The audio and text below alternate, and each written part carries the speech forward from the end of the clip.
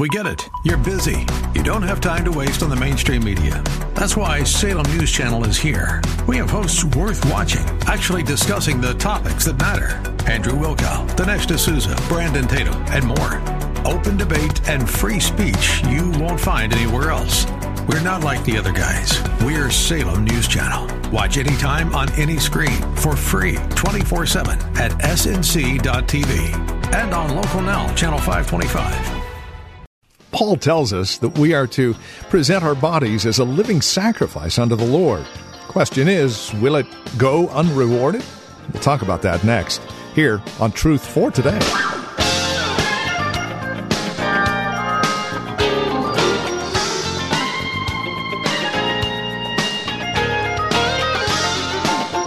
From Valley Bible Church in Hercules, welcome to Truth for Today. Pastor Phil Howard takes us to a message he's entitled, No Sacrifice for Christ Will Go Unrewarded. You know, there are often times we consider where the Lord might take us, the deepest, darkest jungles of Africa maybe, and it scares us, right? And then we begin to examine why it scares us, and we begin to realize we're calling into question the faithfulness of God at that point, because no matter what sacrifice we make, as we'll see today, it will not go unrewarded. With today's broadcast of Truth for Today, here's Pastor Phil Howard. In verse 20, Jesus looked at him and loved him. And didn't have a lot of verses that just focus in like that. And Jesus begins to answer his questions. What can you do to get eternal life? And he said, I've kept the law. I'm a law-abiding citizen. I'm a good Jew. But Jesus knew what the real idol of his heart was. And so he touches upon his riches. He said, what you need to do is to sell your possessions and come and follow me, like these guys running with me. But of course, none of them were wealthy like you. And he said, if you follow me, divest yourself of your possessions, give them to the poor. You'll immediately get credit in heaven. You'll have treasures in heaven because you're investing in eternal things. Follow me, and you'll have eternal life. We have no other place he ever did this to a man. And that would have been an easy command to me at 14 because I had nothing to divest of. But this man, Jesus, knew he loved money more than he would ever find himself loving Christ. And so Christ, instead of surrendering the terms and accommodating, because this is heaven or hell. We never hear of this guy again. So he seems to be a man that goes to his grave having made the trade. I would rather have my bank account, my land, whatever my wealth is. I'd rather have that than to exchange it for you, because I don't find that much worth in hanging out with you. And he made a choice. Well, after this, Jesus begins, the disciples are just astounded, and they start this discussion, can a rich man even get into heaven? And Jesus responds to them. He said, it is very difficult. Matter of fact, it's as hard as a camel going through the eye of a needle. And they said, well, it's impossible. He said, it is impossible with men. Only God can make a rich man find any worth in Jesus. That is astounding. God knows he can't save many people with money because they'd rather have their money than to have God. And so the rich man wakes up in hell, and the poor man is comforted in the bosom of Abraham, and the rich man went to hell over his wealth. Astounding. And we know that in evangelism. When we go to the wealthy, they're the hardest to win because they have no felt needs. I don't need your food. I don't need clothes. You don't have anything I need. So what about Jesus Christ? I can't see him. I can't count him. He's not tangible. I'm not into this religion stuff. And they're off. Then Peter asked the question, Lord, we have left everything and we are following you. And let me ask you a wonderful question out of the mouth of your beloved, wise disciple, Peter. What's in it for us? And I'm bothered by it. Wait, Peter, you got Jesus. Why would you ever ask? You remember what Paul said? I count everything rubbish that I may just get Jesus. Philippians 3. But listen to the dialogue now. Peter says in verse 28, we have left everything to follow you, Jesus. Truly I tell you, Jesus replied, no one who has left home or brothers or sisters or mother or father or children or fields for me and the gospel, will fail to receive 100 times as much in this present age. Homes, brothers, sisters, mothers, children, and fields. And Mark alone adds, along with persecutions. And in the age to come, eternal life. But many who are first will be last, and the last first.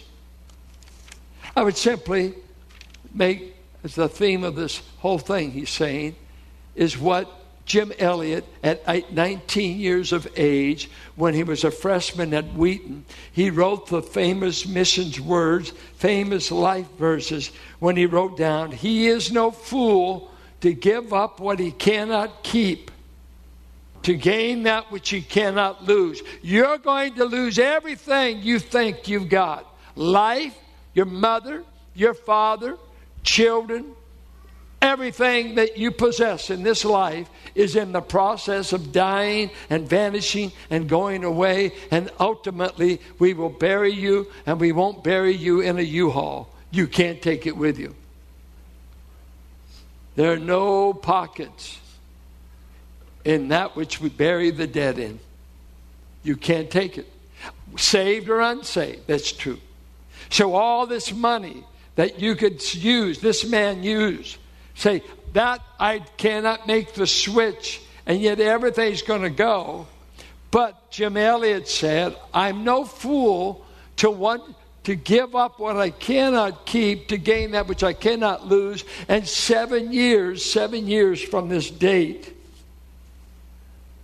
he is speared to death in Ecuador with his 4 buddies that were flying with Missionary Aviation Fellowship when in the jungles of Ecuador. And when his wife, he even consented he was going to be a eunuch. He loved Elizabeth, met her at Wheaton. But he said, for the missions and for the cause of Christ, I choose to be a eunuch.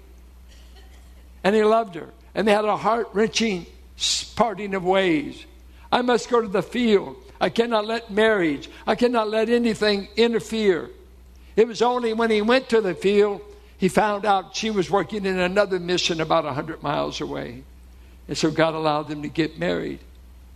But when she wrote the book, Through Gates of Splendor, in which she tells the story of the death of these 5 young men, gifted young men, outstanding young men, she wrote this in the beginning of the book of Through Gates of Splendor. Give of thy sons to bear the message glorious. Give of thy wealth to speed them on their way. Pour out thy soul for them in prayer victorious.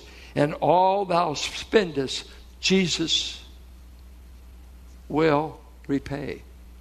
3 things I get from this short narrative. 1, God will never be a debtor to any man. No sacrifice for Jesus Christ will ever go unnoticed by God. Do you remember that crowd that said, Jesus, when did we ever see you naked and clothe you? When did we ever see you hungry and feed you? We don't ever, Jesus, we never got to see you. We did that in 1980. We did that in 1770. We never saw the tangible Jesus, the physical Jesus. When did you do it? You did it when you helped one of my children. When you clothe them, and it's a powerful statement in Matthew 25. It's most likely Jews fleeing in the persecution of the tribulation. Because said, these my brethren you help. It's probably Jesus referring to his own kin after the Jewish race, especially. But all the way for 2,000 years, anything you do for one of my children, he said, if you give them a cup of cold water in my name, you will not lose your reward. Have you given anything in Jesus' name? Do you do anything in his name? He says, if you do, believe me, I will see to it that you are compensated one way or the other. In treasures above, in the peace of God within, and I can even bless you financially. I can bless you any way I want. You never incur a debt when you get it from grace. You see, here's something you must know. Grace never incurs a debt. I am not in debt to God. Did you know that? You don't know it. You're shocked that I said it. I am not in debt to God. You know why? That would infer I could pay it off. And what I got by grace. I am not in debt. Did you hear me? Devil, did you hear me? I didn't earn this salvation, so I can't lose it. I didn't earn it. So, well, you sinned pretty bad. Well, that's what he paid for. Jesus paid it all to him. I owe my whole life. But grace never incurs a debt. That means God gave to you what he's given you freely, but in the matter of service. Peter, I want you men to know, you have not followed me in vain. Peter had no concept that one day one of the largest cathedrals in the world would be named after him. Someone said we name our dogs after Nero, and we name our sons after the apostles. I'll take care of it too. He said, I'll reward you. Anything you do for the gospel or for me, I will see to it you're rewarded. Now I'm a little astounded with all they said in this present life, because they never did die with big land holdings, any of these disciples. They divested. I mean, Peter's is crucified upside down. Paul dies in a prison. I mean, you want to read them for health and wealth gospel, friend. You don't want that, the rest of the story. They're not health and wealth. But do they have any treasure? Did they pick up any brothers, any sisters, any mothers? Just think of Peter, the devout Jew that wouldn't mess and touch a Gentile dog, is having lasagna down at Cornelius' house. The first Gentile that got in the family was an Italian boy in the Roman legion. And they ate a meal together because God pulled down a sheet from heaven and said, you're going to eat, Peter, with Cornelius, and you're going to baptize him and see the first Gentile convert come into the family.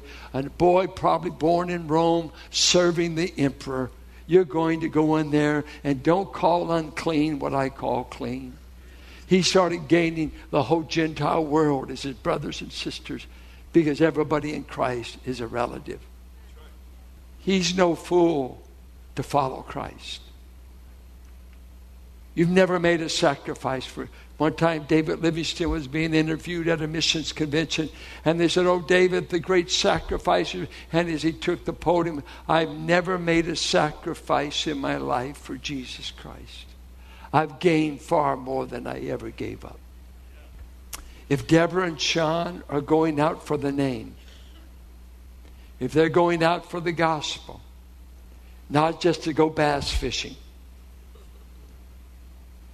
not just to water ski,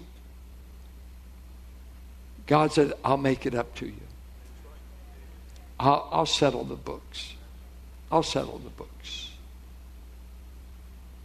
Corrie ten Boom had a saying she made famous after she watched her father and her sister Liz die in Hitler's concentration camps. And they were a Swiss family that hid Jews that were being pursued by Hitler.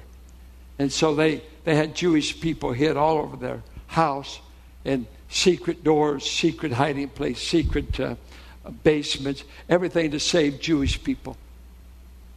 Well, the SS finally found them out.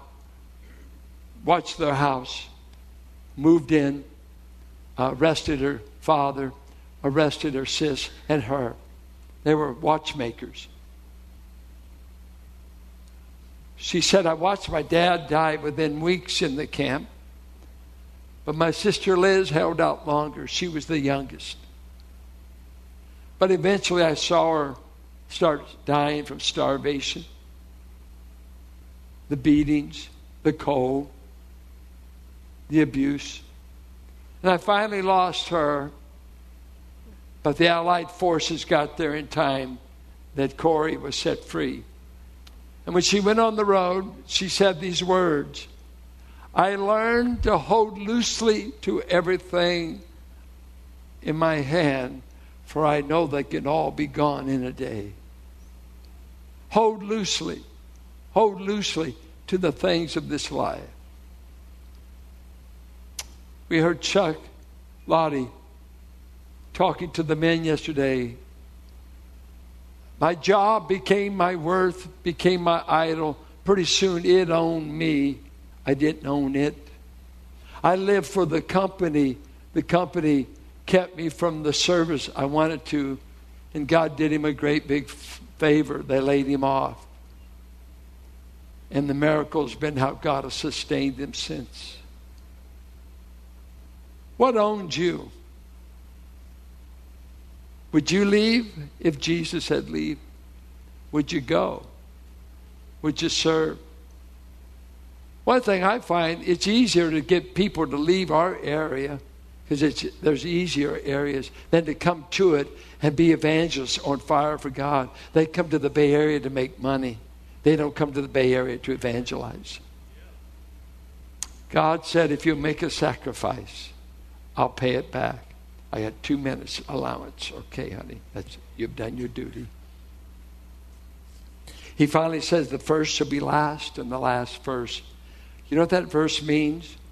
You're going to be surprised at who gets rewards in heaven. He's letting Peter know, I'm going to keep the books. And Peter, those first in possessions, first in position, first in line, won't necessarily get first in rewards. I'll reward the widow's mite. I'll reward a lone Sunday school teacher that never gets on the platform. You see, I'm keeping record of every sacrifice every servant of mine's ever made. And on that day, you're going to be surprised at how the books are flipped. And that's where in Matthew 19, the story's told. But in chapter 20, he tells the story of hiring the servants in the morning. And he agrees with the guys early in the morning for pay, 1 denarius, common working man's pay. But at noon, he saw he needed some more workers in the field, and he hires them. And guess what he decides to pay them? 1 denarius. The morning crowd said, that's unfair. You're paying them the same as you're paying us. He said, what concern is that to you? I mean, I just think of it. Why does a low-down thief get to go straight to paradise and Peter winds up being crucified? You can't just... He never gave an offering. He has no receipt in heaven that he gave anything to Valley. And he just flew right into paradise in one day. Who does God think he is? God. We tell my grandfather, who was an honorary man, Grandfather Howard, grew up in Hells Bend, Oklahoma. Outlaws and Indians. 1880 he was born. Mean times, hard times. They would hang men. They were the law to themselves. 5 Howard men. They don't mess. Bad. And my grandfather was ornery.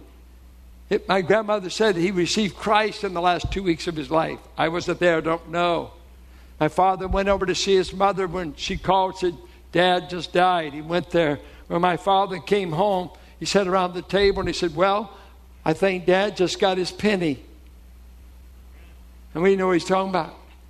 My grandfather's 74, 70, got his penny. Well, I think he just got eternal life. He's been ornery all of his life. I fled him when I was 14.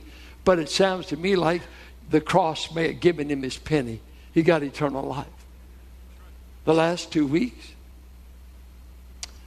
2 Moravians, the German sect called the Moravians, coming out of Hernat, Germany. They were a great group. John Wesley came to America to be a missionary while being unsaved. And in an Atlantic storm, when the ship was about to go under, he saw the peace among the Moravians. They sang hymns. They quoted Psalms. They were all together. He was panic-stricken. Not saved. Came as a religious man, but he wasn't saved. When he went back to London, he went to Peter Bowler, one of the Moravians, who led him to Christ.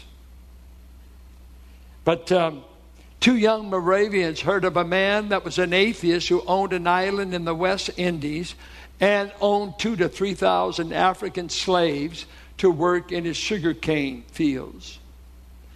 And these fellas, they knew this is what the atheists had said. No preacher, no clergyman will ever stay on this island.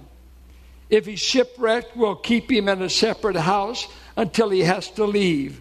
But he's never going to talk to any of us about God. I'm through with all that nonsense. 3,000 slaves from the jungles of Africa brought to an island in the Atlantic and there to live and die without hearing of Christ.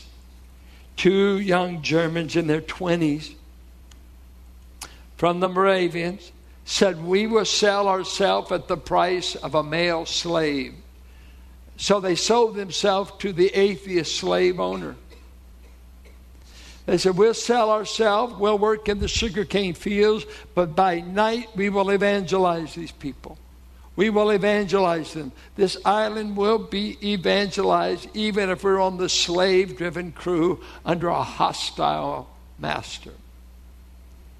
But when their mother and fathers and the Moravian congregation saw them down to the port and were saying goodbye, the family was emotional. They were weeping. They were asking, is this sacrifice wise? Was it necessary? By the time the ship was going away from the shore, leaving the pier, as it slipped out of the harbor and got further, they could see the 2 young men take arms, grasp hands, and this is what they said. May the Lamb that was slain receive the reward of his sufferings. We are going that the Lamb might receive payment for his sufferings. And we think 3,000 slaves on an island deserve to know a lamb was slain for them. I ask you, young people, you want an ambition? Don't let it be money. It won't satisfy. Don't let it be fame. Don't let it be drugs. Don't let it be sex. It will just leave you wasted, unfulfilled, and beginning to say, why did I waste my youth on chasing such stupid folly? Why don't you do something for Jesus? Why don't you say, if it's for Jesus, I'll go anywhere. Take this whole world, but give me Jesus. Have you given yourself to the cause of Christ, even you adults? Are you just marking time? Attend the service, put in token service.